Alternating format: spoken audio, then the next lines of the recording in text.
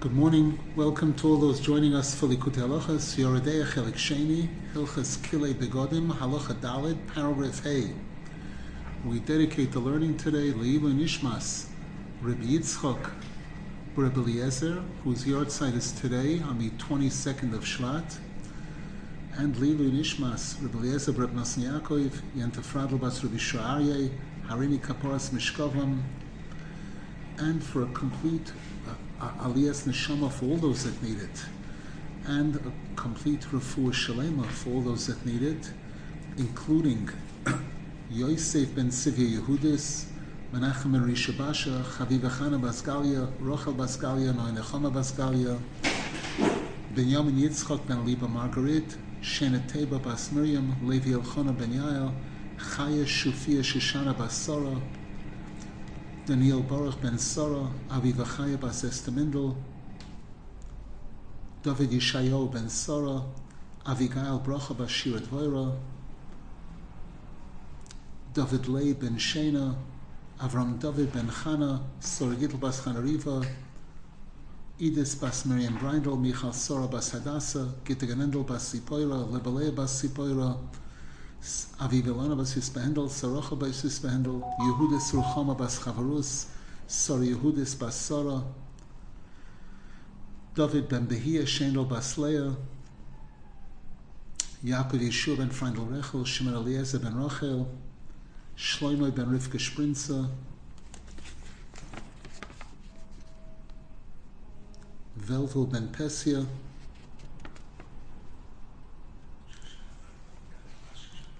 Shoshana,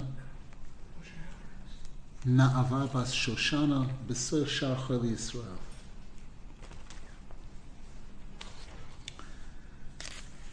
We're continuing the discussion about kilayim in clothing. Paragraph Hey, V'alkein b'tzitzis u'bigdei kahuna muter kilayim. Based on what we've been learning till now, we'll understand why within the performance of a mitzvah, like wearing tzitzis, or when the kohen is wearing the special garments that he wears when doing the avodah in the Beis Hamikdash, there in those garments, kilayim is permissible. Ki migoydel kedushas elu habegodim shel tzitzis ubigdei kahuna ein koyach lahapishtem lahastiru lahalim oyer hatzadik.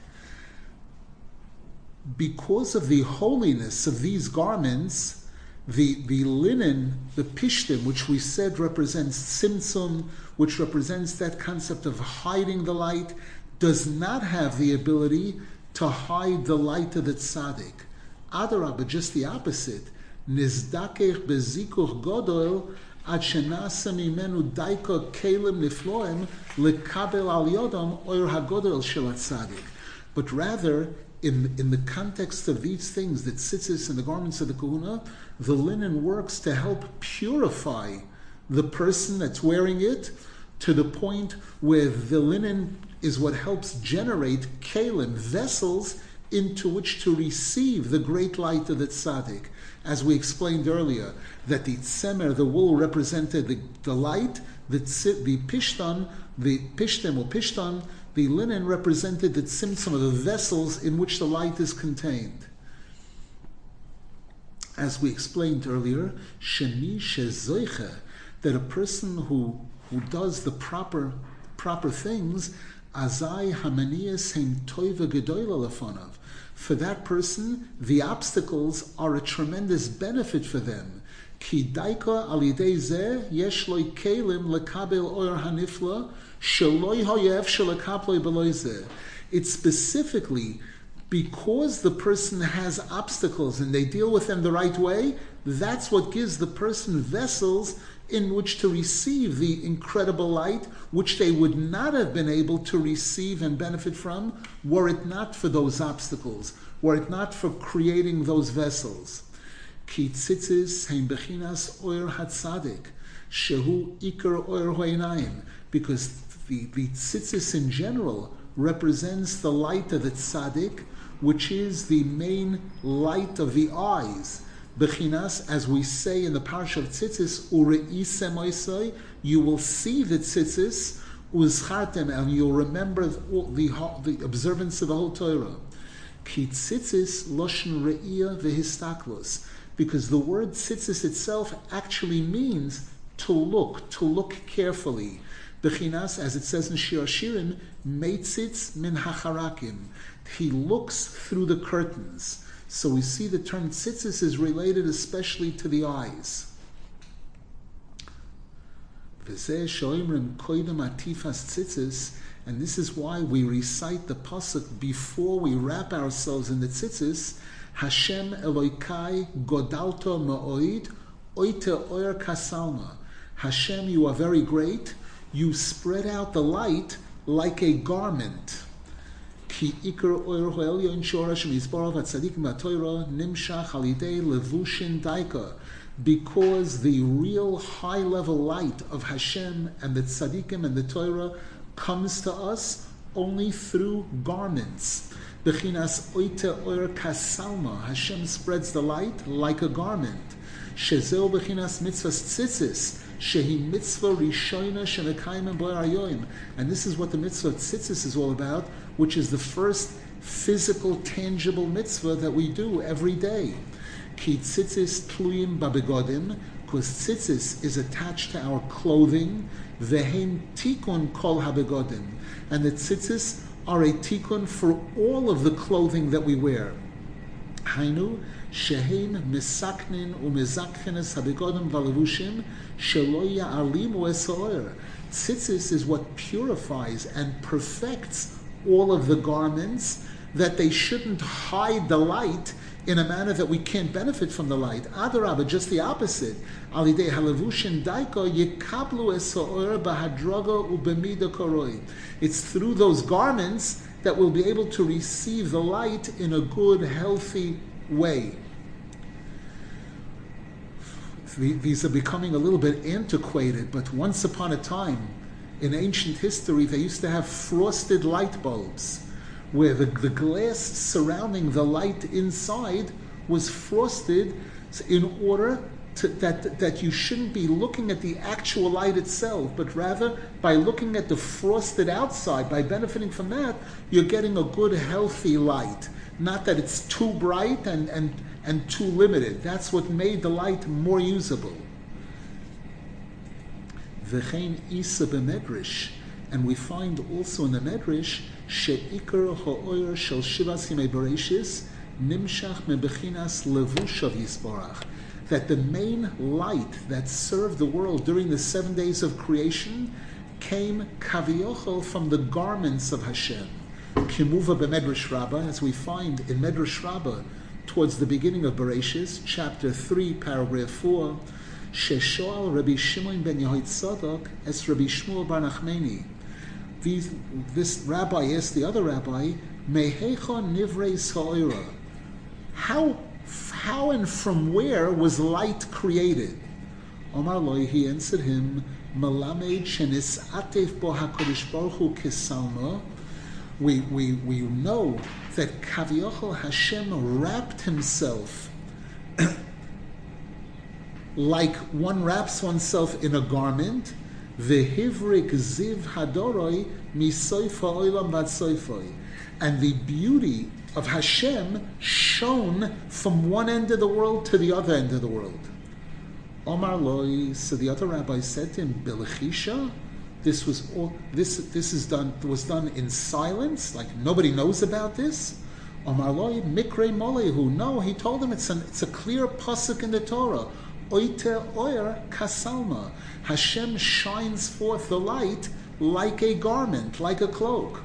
Hainu kanal. This is exactly what we said earlier. She'ikar ha'oyer nimshach alidei bechinas levushim. That our usage of light and our benefit of light is specifically through garments. V'zeh shanoimrim koidom atifas tzitzis. And this again is why we say before wrapping ourselves in the talis in the morning, Hashem Elokai godalto ma'oid. Hainu, ki ato Hashem godalto ma'oid. You, Hashem, are very great. And because you are so incredibly great, it would be impossible for us to be able to handle your incredible, awesome light. However, with your great kindness, you constricted and you cloaked the light in order that we should be able to receive it and benefit from it. And this is why the pasuk continues, Hoid v'hodar lavashta. Hashem, you cloaked yourself in beauty. Shehilbashta belevushin v'kisuyim es hoid v'hadras oir ha'elyon. This is telling us that Hashem cloaked with all kinds of cloaks and coverings His beauty, His real great light, kedei shenucha lekaplo kanal, in order that we should be able to receive it. Uberachmecho hanefloim atomam shecho oir bahadroga ubamida kefi erech halavushin. And with your great kindness, Hashem, you send us the light in a good, healthy, measured, calculated way, based on the garments, what the garments can handle. Kedei shelo yeh ha'or hagodlo meruba mikoyach halevushim v'kelim. In order that the light shouldn't be too great and too powerful for the garments, for the vessels. Shegoyrim shvira chas v'shom, which could cause a shattering of the vessels. Kayadua, as is known in Sifrei Kabbalah. V'zehu oite oyer kasal madaika. Hashem spreads the light like a garment, like the garment. Hainu kefi hasalma shehu alavush kein hu mamshich oyer. Based on the strength of the garment, that's how much light Hashem sends into it. V'zehu noite shomayim kayariya. And the pasuk continues, Hashem spreads the heavens like a curtain. Shomayim hu bechinas oyer hatzadik. The term Shomayim refers to the light of the tzaddik, shenikra Shomayim, who is called Shomayim. Rabbi Nasan brings this in a few places in Lekutey al shem shezoiche leyira v'ahava b'shleimus, because the tzaddik is the one who achieves the most basic components of Judaism, which are respect and love, fear and love. The tzaddik is the one who has those on the highest level. Shamayim, Eish Umayim. The word Shamayim refers to fire and water. Kimuva b'mokam acher, as Rabbi Nasan speaks about this in other places. V'zehu noite Shamayim kayariya.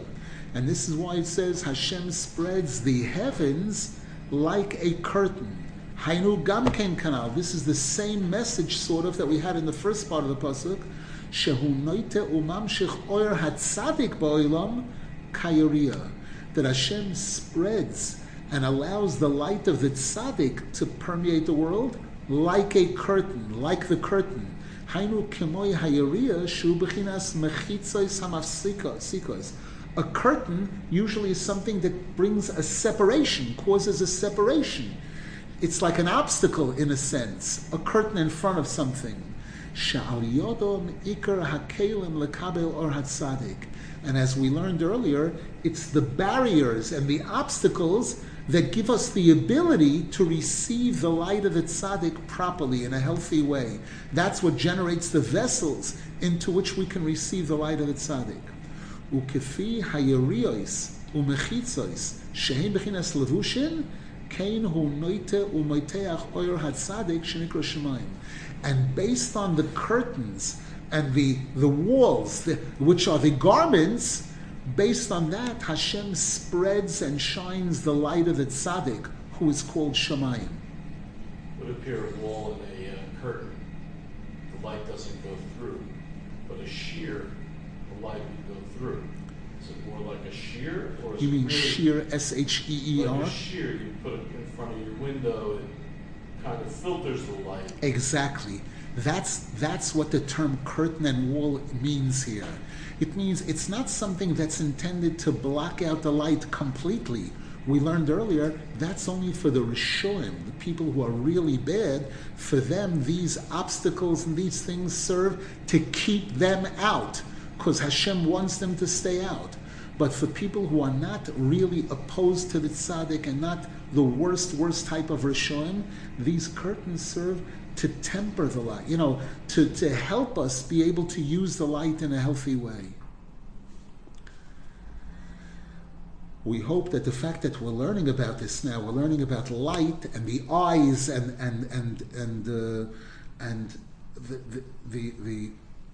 this what we're learning about should be a refuah for all those that need a refuah for the eyes. Beruchnius and begashmius. Ubazeh tolui ikar habechira shel ha'adam. And it's regarding what we're learning about here, that the whole test of a person, the whole free choice of a person is related to Ki tzadik Hashem b'chol derachav, because Hashem is really righteous in everything He does. V'chol orchos Hashem chesed ve'emes, and all of the ways of Hashem are kindness and truth. Ubara hakoil b'chachma ba'ofen sheyeh lahadam bechira, and Hashem created everything with incredible wisdom so that human beings should have choices. Shemi sheroitze, said that a person who wants yochel alidei elu hamechitzos v'hamesachim lekabel al yodam daika oyer hatzadik bebechinas levushim, so that a person who wants, through the barriers and through the curtains and through these things, this will enable the person to receive the light of the tzaddik through garments, in healthy garments. But if a person doesn't want, azai hamechitzos choitzitzin b'fnei einov, then these barriers block the person's vision. They're right in front of the person's eye, like a person puts a coin or something like that in front of their eye. The person can't. Ve'enoi roye klal oyer hatzadik, and the person is not able at all to be able to see the light of the tzaddik. V'gam zeh l'toiva, and that's also good. Why is it good? Because we learned before that if this person who doesn't have any vessels, if this person will see the light of the tzaddik, it'll blind him. So everything is perfect. Everything is organized in a way that those that are looking for the right thing will get the right thing in a good, healthy way. Those that are not looking for the right thing at all will not get it, because were they to get it without looking properly, it would cause more harm than benefit. Baruch Hashem. Any questions?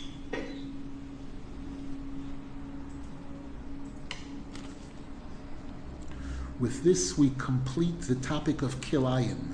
We had Kiley Begadim, we had Kiley Begadim. This is the end of this topic.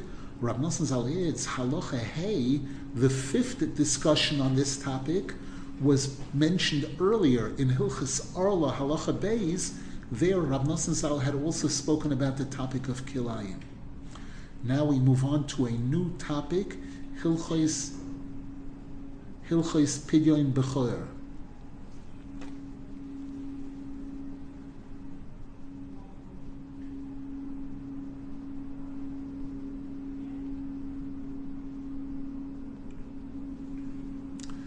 Question in the chat, Rabbi Nasan says that obstacles in general are sent in order to increase our desire. But what can a person do if their natural tendency is to get discouraged in the face of obstacles? The answer is the person has to change their natural tendency. A person has to pray to Hashem. This is the real point here.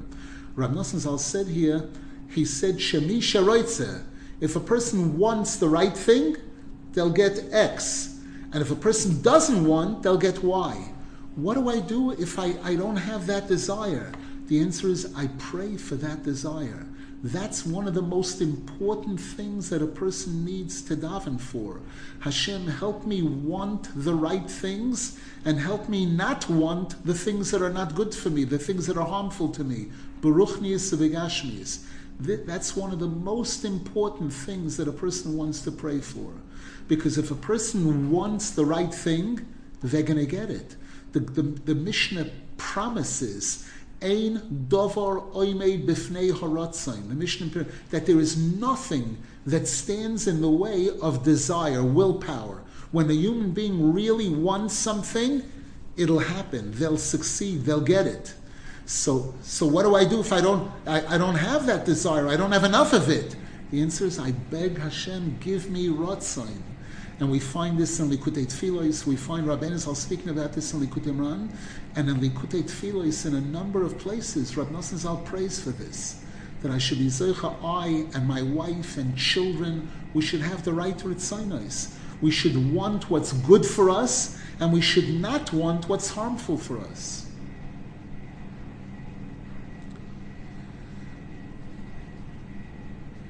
Any other questions? What happens if you don't want even that much? In other words, what you're saying is you have to reach a point where you want it enough to daven for it, but let's say you're so ambivalent that you're not even able to get to that point. You're not able to daven to the point that you are going to get it. Very good question, very valid question, and the answer is, Hashem, please help me want to want. And this isn't something that I'm saying. Rabbi Nasan and Rabbi Nasan Zal write about this. That's something a person, you're right, there are two levels. There's a level where a person sort of wants the right thing, but they also want bad things. And for that person, it's enough for them to say, Hashem, please help me want what's good and not want. What if a person, like you said, is not there? They're spiritually dead or close to dead. I don't want any, I'm not in the game. I'm not. And the answer is then a person has to say, Hashem, please help me want to want. Please help me want to desire what's good for me. And I should want, that's another level, and it's extremely important for all of us. That I should want to want what's good for me. Okay. Yes. Is there a concept of ein miniyah ratzon? And so I don't need to want. I just want. In other words, if there's nothing stopping me from wanting, because ein miniyah ratzon, so I should just decide to want. Isn't it like daber al Yisrael Yisau? The answer is, it depends on where the person is at. We're talking about, there's a lot, people are in different places spiritually, One person, you can say that to him, come on, do it. And one person isn't there at all. They're not in a place where you can tell them do it. They're in a place where they're totally asleep, or as close to, and therefore that person has to be made aware that there is such a thing as desire. There is such a thing. And if you're not feeling it now, and you're not, and I know you're not, so you need to ask for that. You need to ask Hashem, please turn me on. Here again, in a car, there's two steps. First, you have person gets into a car, there's a gas pedal and there's a brake. What's the big deal? Just step on the gas. Step on the gas, nothing happens. Why? Because you didn't turn on the car. First, you got to turn on the car. You turn on the car and it's not moving, but it's a very critical step. And a person has to be turned on. That's step number one. We have to recognize whether the person's on or off. And when the person's off, we have to know that, and we have to know what that person needs. That person needs a starter. That person needs to be told that you should know that there is such a thing called desire. You don't have it right now, but there is such a thing. And when a person has a desire, nothing in the world can stop them. So what do? Pray for desire. Pray that you should want to want the right things. And you're going to see, you'll be surprised at what you're capable of doing, what you're capable of accomplishing. Question? Is want similar to or a synonym of choice or decision? Don't I want to choose to wake up to pray Vatikin? I could want to pray, but I choose to do it. So I think that's once the desire is there, depending on if the desire is strong enough, a person's going to choose, make the right, they're going to choose to do it. If the desire is not strong enough, they're looking at it and they're not ready to move on it. They're not ready to act on it, that kind of thing. Of course I want, but I'm not there. I'm not there to make it happen yet.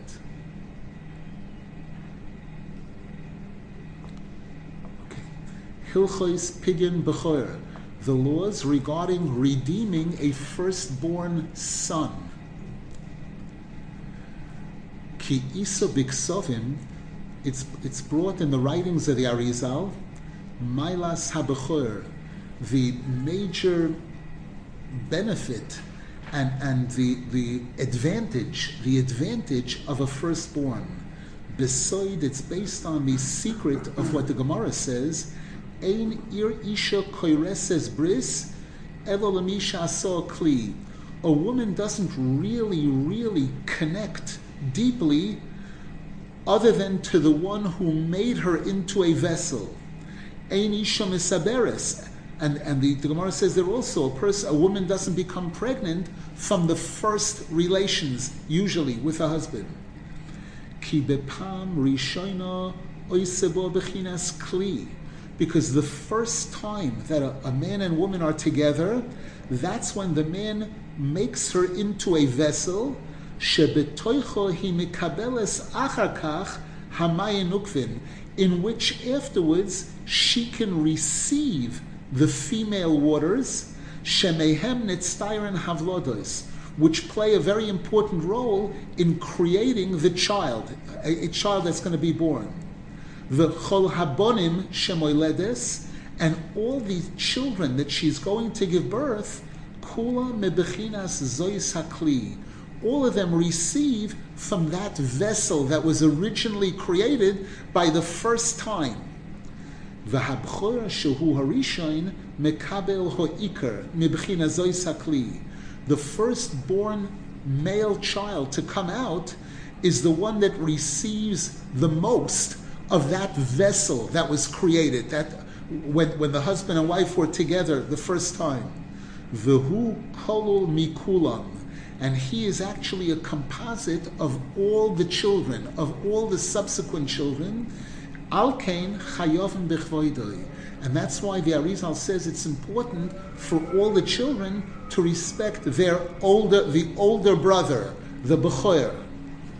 Ayin Sham, take a look over there in the Eitz Chaim, Shar Lametes, Drush Zayin, where the Arizal speaks about this. This is a deep concept. Rabbi Nasan Zal says, V'hanira la'aniyas daiti. It seems to me, in my humble opinion, based on my limited knowledge, Rabbi Nasan Zal doesn't use the wording often. He's giving us to understand here that this is something very deep, and now let me see if I can relate to it for us.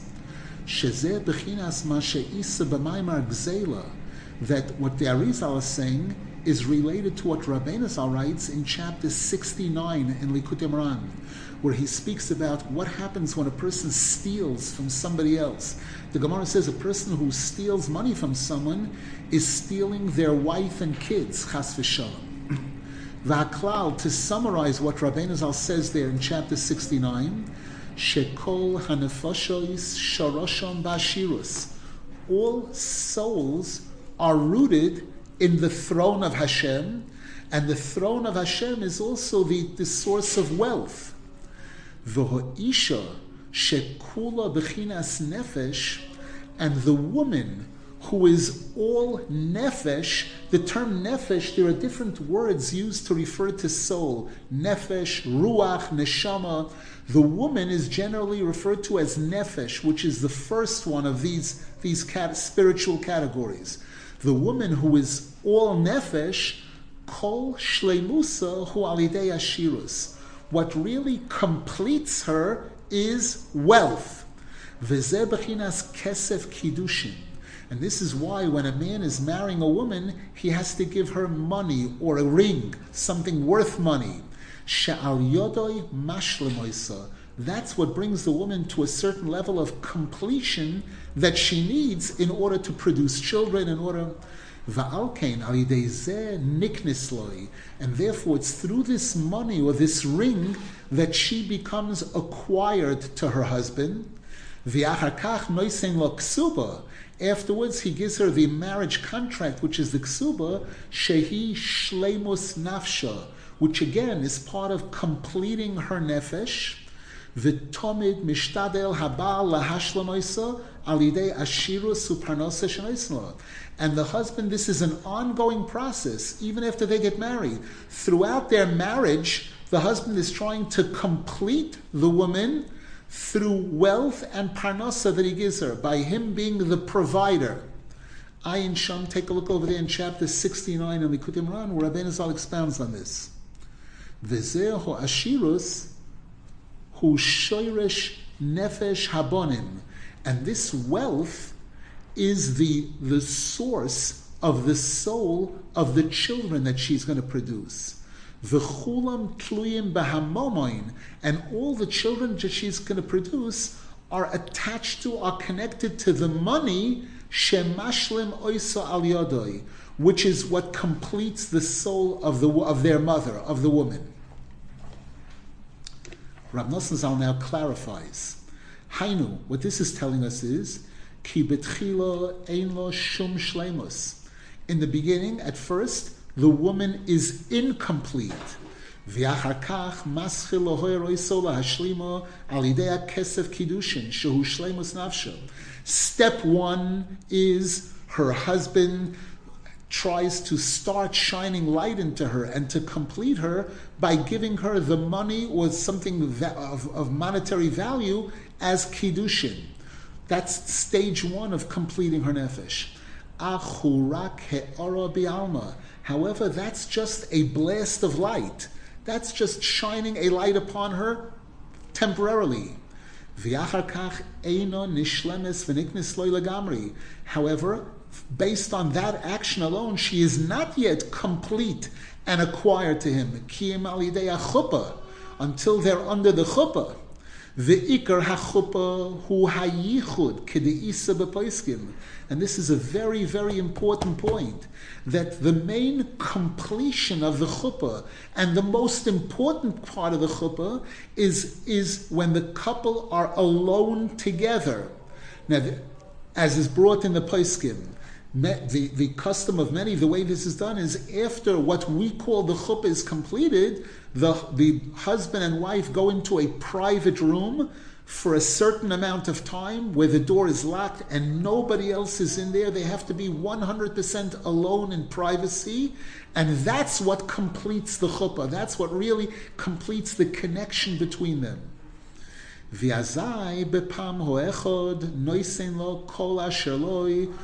And then the first time the husband and wife are together, he gives her everything that he has, and he shines into her the 5 gevuros. This is a term that's used throughout Sifrei Kabbalah. We know that there are 10 spheros, that there are 10 basic attributes of Hashem, and those 10 are basically in 2 columns, right and left, chesed and gvura. So the terminology that's used is chamisha gvuros, chamisha chasodim. So the husband shines into the wife the 5 gevuros, shehem bechinas ashirus, which are associated with wealth, with money, mibechinas, as the pasuk says, mitzofoin zohov ye'eseh. From the north, gold comes from the north, which is the left side. We always picture ourselves facing east. As Rabbi Nasan elaborates on this there in chapter 69, Ki oz ikar shleimusa, because that's when she's really being completed. Shehu al yidei ashirus, which is through the wealth. V'alkein oz nischayev b'ksuba, and this is why under the chuppah is when the husband is obligated. He obligates himself to take on the responsibilities of the ksuba, that I will give her, I will provide for her clothing, food, everything. And if chas v'shalom we decide to separate, I'll give her X, Y, Z. Ki arusa ein lo ksuba. Because before a woman has gone under the chuppah, before this process has been completed, she doesn't have a ksuba. Ve'ikar chiyuv haksuba b'shvil hazivug ho'echad kedeisa b'poiskim. And the main obligation of the ksuba is for the union, the actual union between the wife, as is found in Shulchan Aruch, Ayin Sham, in order for them to be allowed to be together that first time. Ki oz mashlim nafsha al yidei bechinas ashirus, because that's when he completes her soul through the wealth. The money is an important part of it. V'zeo bechinas haksuba shehu mamayim. And this is the concept of the ksuba, which is a financial document. V'alkein haksuba mosayim zuz. And based on this, we'll understand also why the Gemara tells us that the base amount for a ksuba is 200 zuz. A husband is allowed to add to that, but that's the base. B'bechinas, as the Mishnah says in Peah, mi sheyesh lo mosayim zuz lo yitom min tzedakah. That once a person has 200 zuz, they are not allowed to receive charity. They are no longer a charitable case. Shalidei aksuba shel masayim zuz hu malo isam bechinas anius v'dalus shoisam ikoidem kayadua, because through this ksuba, which is at least 200 zuz, the husband elevates this woman from the status of poverty, poor, which she was previously, and he completes her bebechinas ashirus, he brings her into wealth. Because the Mishnah defines a person who has 200 zuz is no longer poor. And this also explains why the main obligation for a ksuba only applies to a girl who was never married yet, to a besula. V'alkein, the rabbis insisted that even for an almana there's a ksuba of 100 zuz. V'alkein, gam ha'oines v'hamefate chayev 50 shkolim knas. And therefore, so too, if a man chas v'shalom takes a woman by force, rape, or seduction, he has to give her money. There's a penalty, a financial penalty of 50 shkolim. Umishom lomdu haksuba, and it's from there that the rabbis derive the whole concept of ksuba. Ki hamomoin shel haksuba hu bechinas ashirus hakli, because the money it represented in the ksuba represents the wealth that turns the woman into a keli. V'zeh bechinas 50 shkolim shel haksuba, and this is the concept of the 50 shkolim of the ksuba. Ki betchila koidem shenishlemes al-yidei bailov hi ba'anius v'dalus azai hi bebechinas tzedek kayodua. Because before the woman is completed through her husband, when she is in a state of poverty, she is referred to as tzedek. Kayadu, as is known in Sifrei Kabbalah, that the Malchus, the woman represents the sphere of Malchus, the Shechina. When it's incomplete, it's called tzedek. When it's completed, it's called tzedakah, as we're going to see. Rabbi Nasan speaks about this in a few places in Lekutey Moran. The Isa b'divrei Rabbeinu, Rabbi Nasan writes in chapter 67, she'oisios tzedek heim moiren al zeh, that the letters of the word tzedek, the tzadik, the dalet, and kuf, imply this. They imply this status of being incomplete. Ki hatzadik hu yud nun. The way a tzaddik is written in a Sefer Torah, it's a nun with a yud, but the yud is backwards. The yud is not the way it's normally formed. The yud is going in the other direction, according to the Arizal. V'hayud b'hachzoras ponim min hanun. The yud is turned away, has its back to the nun. Shehi bechinas malchus. The nun represents malchus, as Rabbi Nasan brings in chapter 1 of Lekutey Moran. Bechinas lifnei shemesh yinoin shemoi. David HaMelech prayed for his son Shlomo HaMelech that his kingdom should be successful. So he said, may his name, may his glory outshine the sun. And the term outshine is yinoin. The yud and the nun. The nun, the letter nun, represents malchus. The yud is the chachma shining into the malchus, like Rabbi Nasan writes in chapter 1 of Lekutey Moran. The hadalid, the letter dalid, hainu shi bedalis vaniyas, represents the malchus, the woman in a state of being poor. Dal means poor. V'hakuf, and the letter kuf, v'chulu. Rabbi Nasan explains that also. And now in brackets they put into that, hainu kisha malchus v'hakovoid ozla v'nidaldala, when the malchus, the kovoid, is going down, when it's chas v'sham falling and in a fallen state or going down or it's poor, He kekoif bivnei adam. It's like an ape. It's like an ape compared to a human being. A human being is the real form of intelligence. An ape is similar to a human being, but it's not. So when the Malchus is in a fallen state, we refer to it by the letter Kuf. It's like Kuf. For example, the Malchus of the Sitra Achra. That's not Malchus, that's garbage. But no, look at it. They have royal palaces and everything right. It's an ape. It's mimicking the Malchus of Kedusha. Dahainu shenisarech regel hahei v'nase kuf. Rabbi Nasan explains, I believe, from the Sifrei Kabbalah, that what is the letter kuf? It starts out as a hay. And when you when you pull down that leg, that little leg of the hay, which is the most vulnerable part of it, when you pull it down, when it goes down into the Sitra Achra, it forms the letter kuf. That's the letter kuf. So again, the word tzedek, all three letters represent the malchus in a fallen state. So the woman, when she's incomplete, she's bechinas tzedek. V'achar kishemash lemoiso. And afterwards, when her husband completes her, umeir bo hachesed v'hagvura, and he shines into her both the chesed and gvura. Before he spoke only about the chamisha gvuras. Now he shines into the chesed and gvura, sheheim bechinas hey, which are represented by the letter hey. Azai nasis mi dalid hey. Then he converts the dalid into a hey. Venasis mi tzedek tzedakah, and he changes the tzedek into tzedakah, putting that hay in there, which represents the malchus in a complete state, in a healthy state. It's also the number 5. Exactly. He's going to come to v'zeh bechinas hanun shkolim shema kabel asata, and that's the concept of the 50 shekel that she receives now. Why do we have such a bad rap on the letter nun?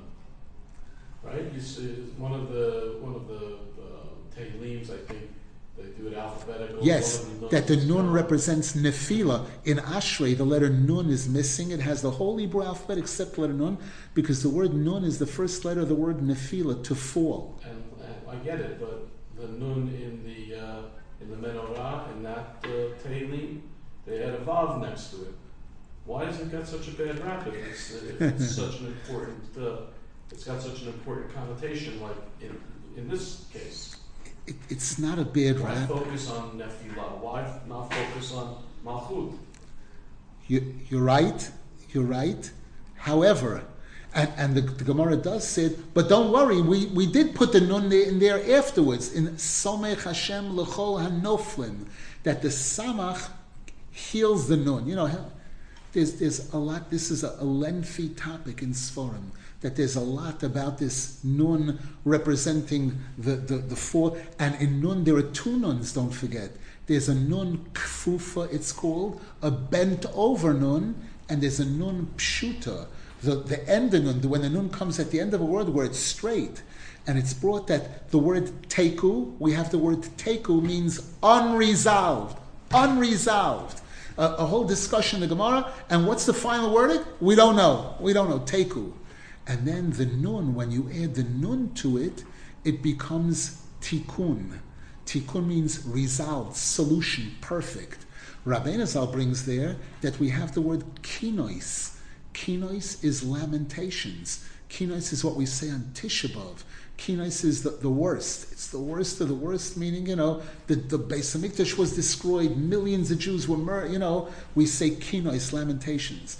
Rabbi Nasan says that when we do tshuva and everything, from kinois becomes tikkun. The nun, what's the change? It's all the same letters. Just in kinois, the nun is bent over. In tikkun, the nun is straight. So it seems that this nun represents both the fallen state and the tikkun, the perfected state. Thank you. Yeah. The questions bring out things. When you asked the question at first, I wasn't sure of what to answer. As it's coming out, Hashem sends thoughts that provide answers. Question: in that chapter in Lekutey Moran, Rabbi Nasan says that the whole nefesh, ruach, neshama of a woman is on the level of the nefesh of her husband. How do we understand that? in our times at least, it's hard to see that the women are spiritually inferior to their husbands to such an extent. Women are not inferior. The Sifrei Kabbalah show that the woman is a moving target.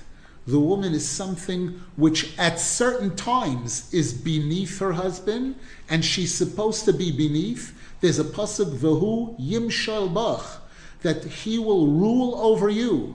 And in terms of halacha, one of the super sins that a husband and wife can do is chas v'shalom, if there's a reverse, if the woman is on top and the husband is on bottom.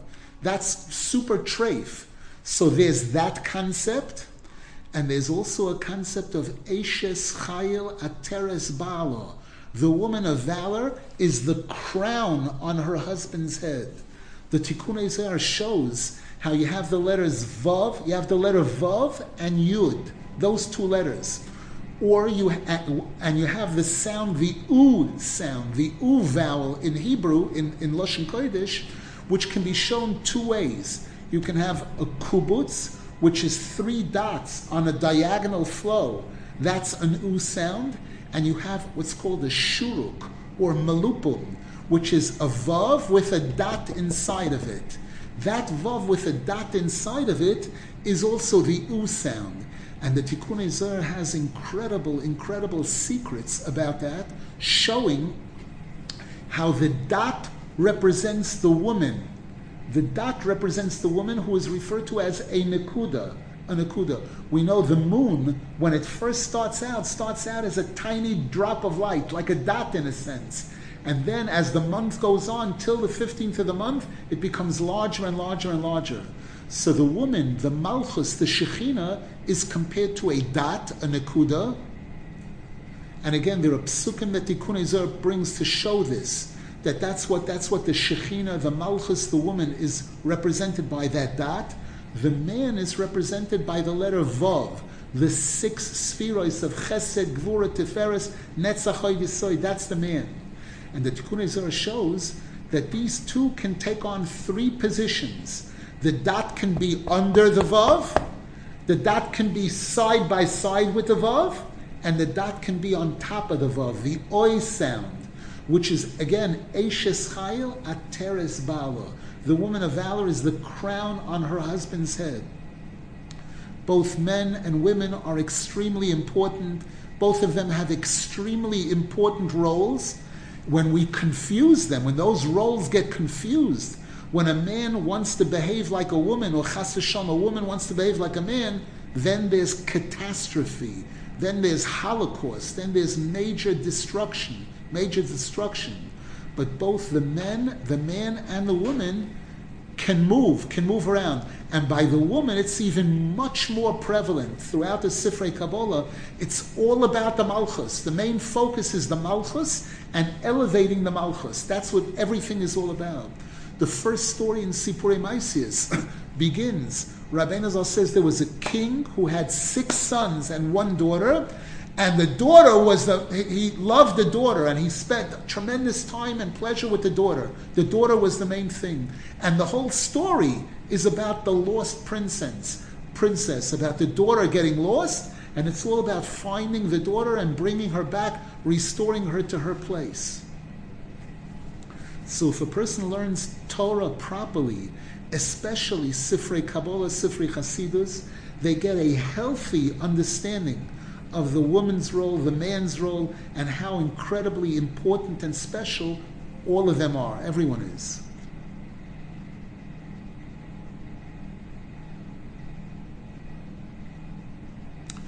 Question in the chat. If by the first intimacy, that's when is formed the Maya Nukvid, the female waters, and the children are influenced by that, what happens if she remarries? The answer is, study the writings of the Arizal. When I study it, I'll have more answers than I have right now. The Arizal obviously goes into all of this in depth and in detail. Rabbi Nasan is giving us what we need for now, But all questions have answers. All questions have answers.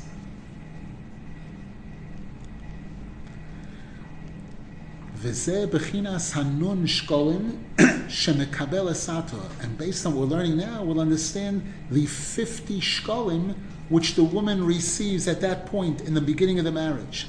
Ki ato nishlemes, because now she is being completed. V'hi b'chinas nun kanal. And the woman is the nun, as we said before. In the word tzedek, the tzaddik, the letter tzaddik was a nun and a yud. Ubitchila loy hoyo l'shleimus. At first, she was incomplete. Ki hoyo hayud b'hachzoras ponim enanun. Because the yud had its back to the nun. The way a tzaddik is written according to the Arizal in a Sefer Torah, the tzaddik is a nun with the yud, and the yud has its back to the nun, instead of the normal way a yud is written. V'ato nechzorim ponim beponim.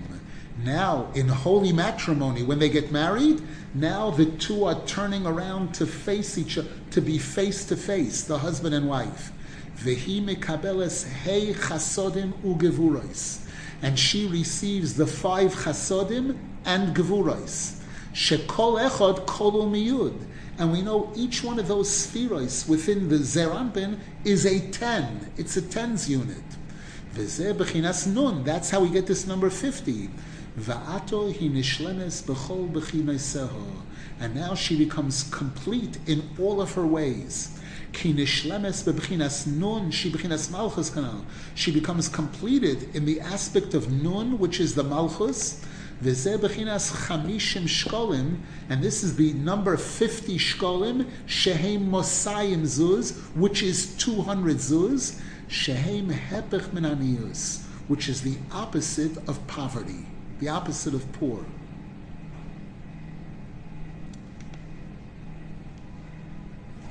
V'azai kisheyesh lo shleimus, azai hi ru'uya lahoilid. And now when she is complete, she's ready to be able to produce children. She's already received the roots, the source of children, shehi ashirus, which is wealth. Now she's ready to receive the souls of children and to give birth to them, to produce them. So note, there's the woman, there's the money, and the children. There's a chain there. And the money is a critical part of the connection of the children to their mother, to the father. And then subsequently, all the children that are born, kol habonim hanoilodim, kula mekablem ebechina zois hakeli. All of them receive from that keli, that vessel, hainu bechinas ha'ashirus, the wealth, shehu shoyresh nafsham, which is the source, the roots of their soul. V'habechor noitel chelek baroish keneget kulam. And the firstborn male child receives first, and he receives a portion comparable to all the others. All the others. Nimtza Shemailas habechor hu sheyesh lo chelek godol bo ha'ashirus yoyse meyechav. So we see that the what makes the bechor special is that he has a larger portion in the wealth than his brothers. Va'ayin shom b'maimar hanal. Take a look over there in chapter 69 in Lekutey Bechinas Yerusha, where Rabbi Nasan speaks about all of this and the topic of Yerusha inheritance. Ayin shom. The Vilna Gaon says the word Bechor, Beis is 2, Chaf is 2, Reish is 2, if you drop the zeros, showing that the Bechor is double, Pishnaim. He gets a double portion. The rabbis, the later rabbis came along, and when they saw the problems among families, that families got into big trouble because people who are not 100% learned, they hear this and they can't handle it. There's no way we're all equal. We're all children. We all deserve an equal portion. The rabbis advised us that when a parent passes away, when a parent writes a will, they should write specifically all the children get an equal portion. even if there is a Bechor, leman hasholem, for the sake of peace, that's an overriding factor in this case to keep the peace. Now the question is, what authority do the rabbis have to do that? If the Torah says, I get 200, you're going to tell me I only get 100. Well, I don't care. I'm not interested with your pieces, The answer is there's a very important, powerful rule in the Gemara, Hefker, Bezdin, Hefker, that Hashem has given the rabbis the authority to say, this is your money, now it's not. Now it's yours, now it's not. The rabbis have the authority to do that. They have the authority, again, based on Torah, not based on that they're going to pocket the money. Based on Torah, they have the authority to say, this money, he's holding on to it. And possession is 99% of the law, right? There are exceptions to that. And if Bezdin decides that he's holding on to it illegally, his possession means nothing. They'll take it out of his possession and give it to the one who they believe really is the real owner of the money. Any questions? Morning, Rav. Quick question regarding money. Can the Rav just explain? It says, we learned over here that when someone steals money from you, let's say you're a contractor, and we come to fix your toilet, and the balabas says, who's not exactly holding by the shiur or not holding the klal, he says, I'm only paying you a third of the cost, and we know it's a 200 shekel call to fix the toilet. Can the Rav just tell us what's the nakshava? I mean, a friend of mine said, just pack up and say, is that what you want? Go talk to Hashem. Can the Rav just explain, if you were the contractor, what the Rav would have in mind? I mean, it's all from Hashem, but it's extremely painful when you need that 150 shekel to pay for other expenses. Sure. And it was a 200 shekel call, and he gave you 50 because he's a jerk. The answer. Please stick to healthy language. When it comes to money matters, it's not a joke. It's not a joke. We're learning Yoreh Deah now, and we're coming close to the end of Yoreh Deah. After Yoreh Deah, we're going to have Even Oezer, and we're going to have Choshen Mishpat. There's about 1,000 pages of Lekutey Halakhos on Choshen Mishpat. 2 volumes, each volume approximately 500 pages. Money is a very, very important item, a very holy item when it's being used properly, etc. And there's a Torah, there's a Shulchan Aruch that says what's my money, what's not my money, so that normally a person, the norm is that if something is technically mine, I have to make sure that it's in my pocket, not in somebody else's pocket. Somebody borrows money from me and they forget to give it back. Sometimes it's uncomfortable to go over, and say, hey, you remember you borrowed money? But a person has to go out of their comfort zone because money is a very, very important item. There are sometimes extenuating circumstances and extenuating reasons for a person to be mavater, for a person to say, keep the change, keep it, that kind of thing.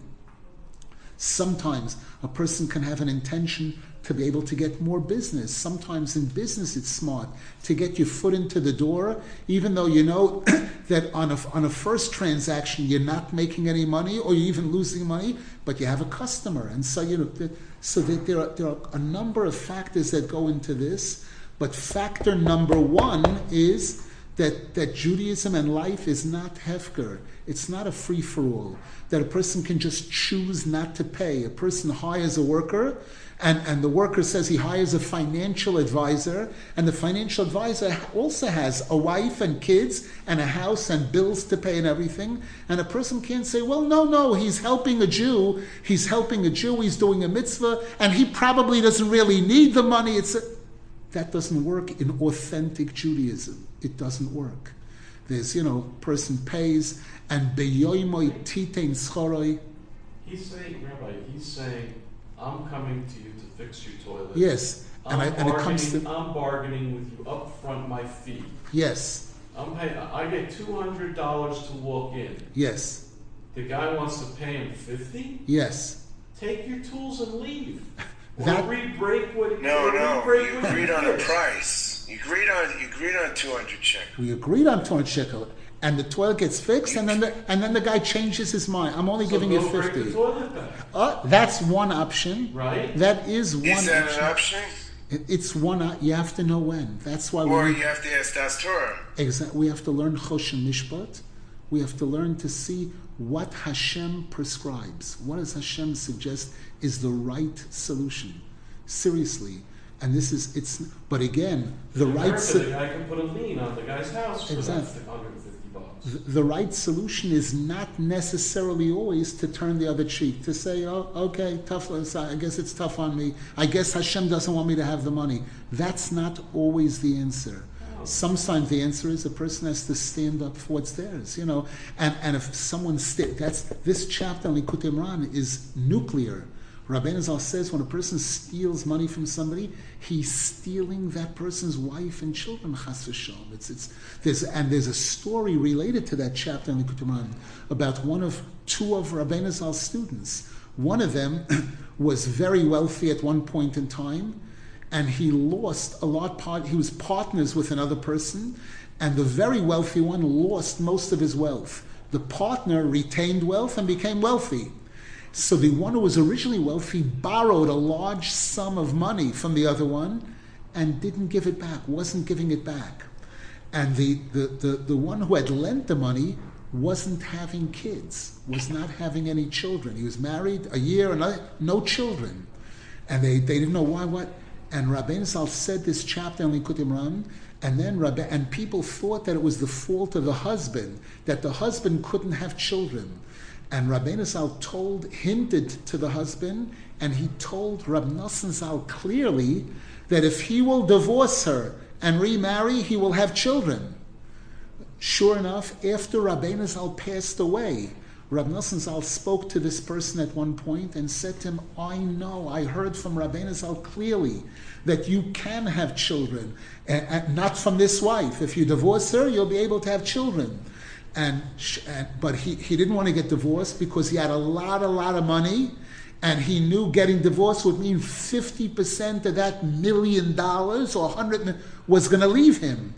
In the end, he listened. He divorced the first wife, took a second wife, and had a baby girl from the second wife. Rabbi Nasan Zal gave him children, everything. After he divorced the first wife, that partner who had borrowed all the money and didn't pay it back took his first wife.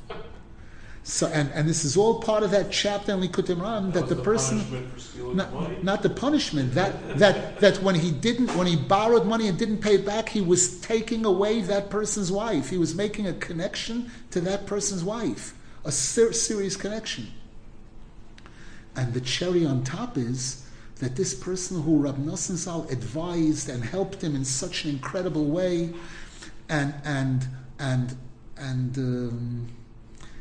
this person used to give money to Rabbi Nasan, and then when Rabbi Nasan passed away, he also gave money to Rabbi Nasan for his causes, to publish Sfarim, to build a shul. And at one point, the daughter that was born when there was a major nuclear war against Rabbi Nasan from the Savran and everything, the daughter went to, leaving that apart. At one point, as this man was getting older, Rabbi Nasan said to him, you know how much Rabbi Nasan stressed making a will, preparing a will, that when people don't make a will, there's all kinds of terrible things that can happen among the children afterwards, and the government can take all kinds of... And Rabbi Nasan said to him, make sure Hashem has blessed you with money, that you have substantial money, make sure you make a will. And Rabbi Nasan said, and I'm sure you'll include us in it also. In a gentle way. There's meiser, there's mitzvahs. Somebody heard that, his wife heard that, or the daughter, and they said, you see, it's all about money. He wants your money. And when the machlokes happened, this person joined the machlokes against Rabbi Nasan, which was just incredible. The daughter ended up dying. This is one of the major stories in Yemei HaTlois, the Sefer Yemei HaTlois, about the machlokes against Rabbi Nasan. But again, this issue of a person borrows money from me and doesn't pay it back, my Rebbe, Reb Michal Zichron Avracha, at a certain point in his life, ran a gemach, a loan fund, lending money out to people in the kollel. There was a standard. The standard was $500 for 3 months. And you would have to write, there was a shtar, you had to fill out a contract, you had to sign it, it had a date on it, the date when you're borrowing and the date when you're going to return it, and you had to have 2 co-signers, preferably from the kollel, so that Reb Michal could take 3 salaries. If the person didn't pay back, he could take 3 salaries for it. And Reb Michal would carry around in his pocket the sheets of those people who were supposed to pay that week. The 5 or 10, 15 sheets he carried around in his pocket. And he would follow it. And if the date came when the person was supposed to return the money and they didn't, they'd get a phone call from Reb Michal. Reb Michal, who was busy talking to Hashem, and they'd get a phone call from Reb Michal. Hello, oh, I forgot. Or, oh, I don't have it now. You don't have it. Why didn't you say something? And if the person did that, an X would go through that person's name. Reb Michal knew not to lend that person money anymore. And whereas if a person called up before the day the money was due and said, I know I'm supposed to return the money tomorrow, I'm not forgetting it all, can you wait another week? Can you wait a month? This and this. Yes, the answer was 99%. Yes, of course, no problem. We should be zeicha. There are 2 opinions as to what the first question that a person is asked when they come in front of the heavenly court. One of the opinions is nososov and osato be'emuna. Were your dealings with money kosher? Did you deal with money in a kosher way? We should be zeicha to learn. And the lenders and the borrowers and the contractors and the clients should all behave, should conduct ourselves according to the Torah. Properly, and be zeicha to see the final geula b'mheira b'yameinu. Amen v'amen.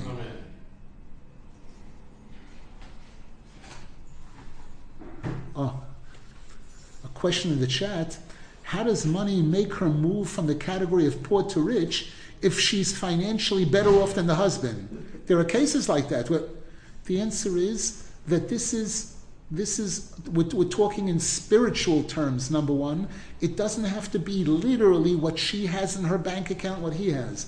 The norm, there's a certain norm among men and women, that the norm is that the man is supposed to be the provider and the woman is supposed to be the receiver. He's the mashpia, she's the mekabel, she's the one. In those cases where a person marries a rich girl, there are all kinds of extenuating circumstances and different factors that come involved. But even a rich girl is supposed to get married. And and the husband, in certain ways, has a role of, she is incomplete. With $30 million, she's incomplete, and only becomes complete when the husband marries her in a kosher way, under the chuppah, etc., etc. Baruch Hashem.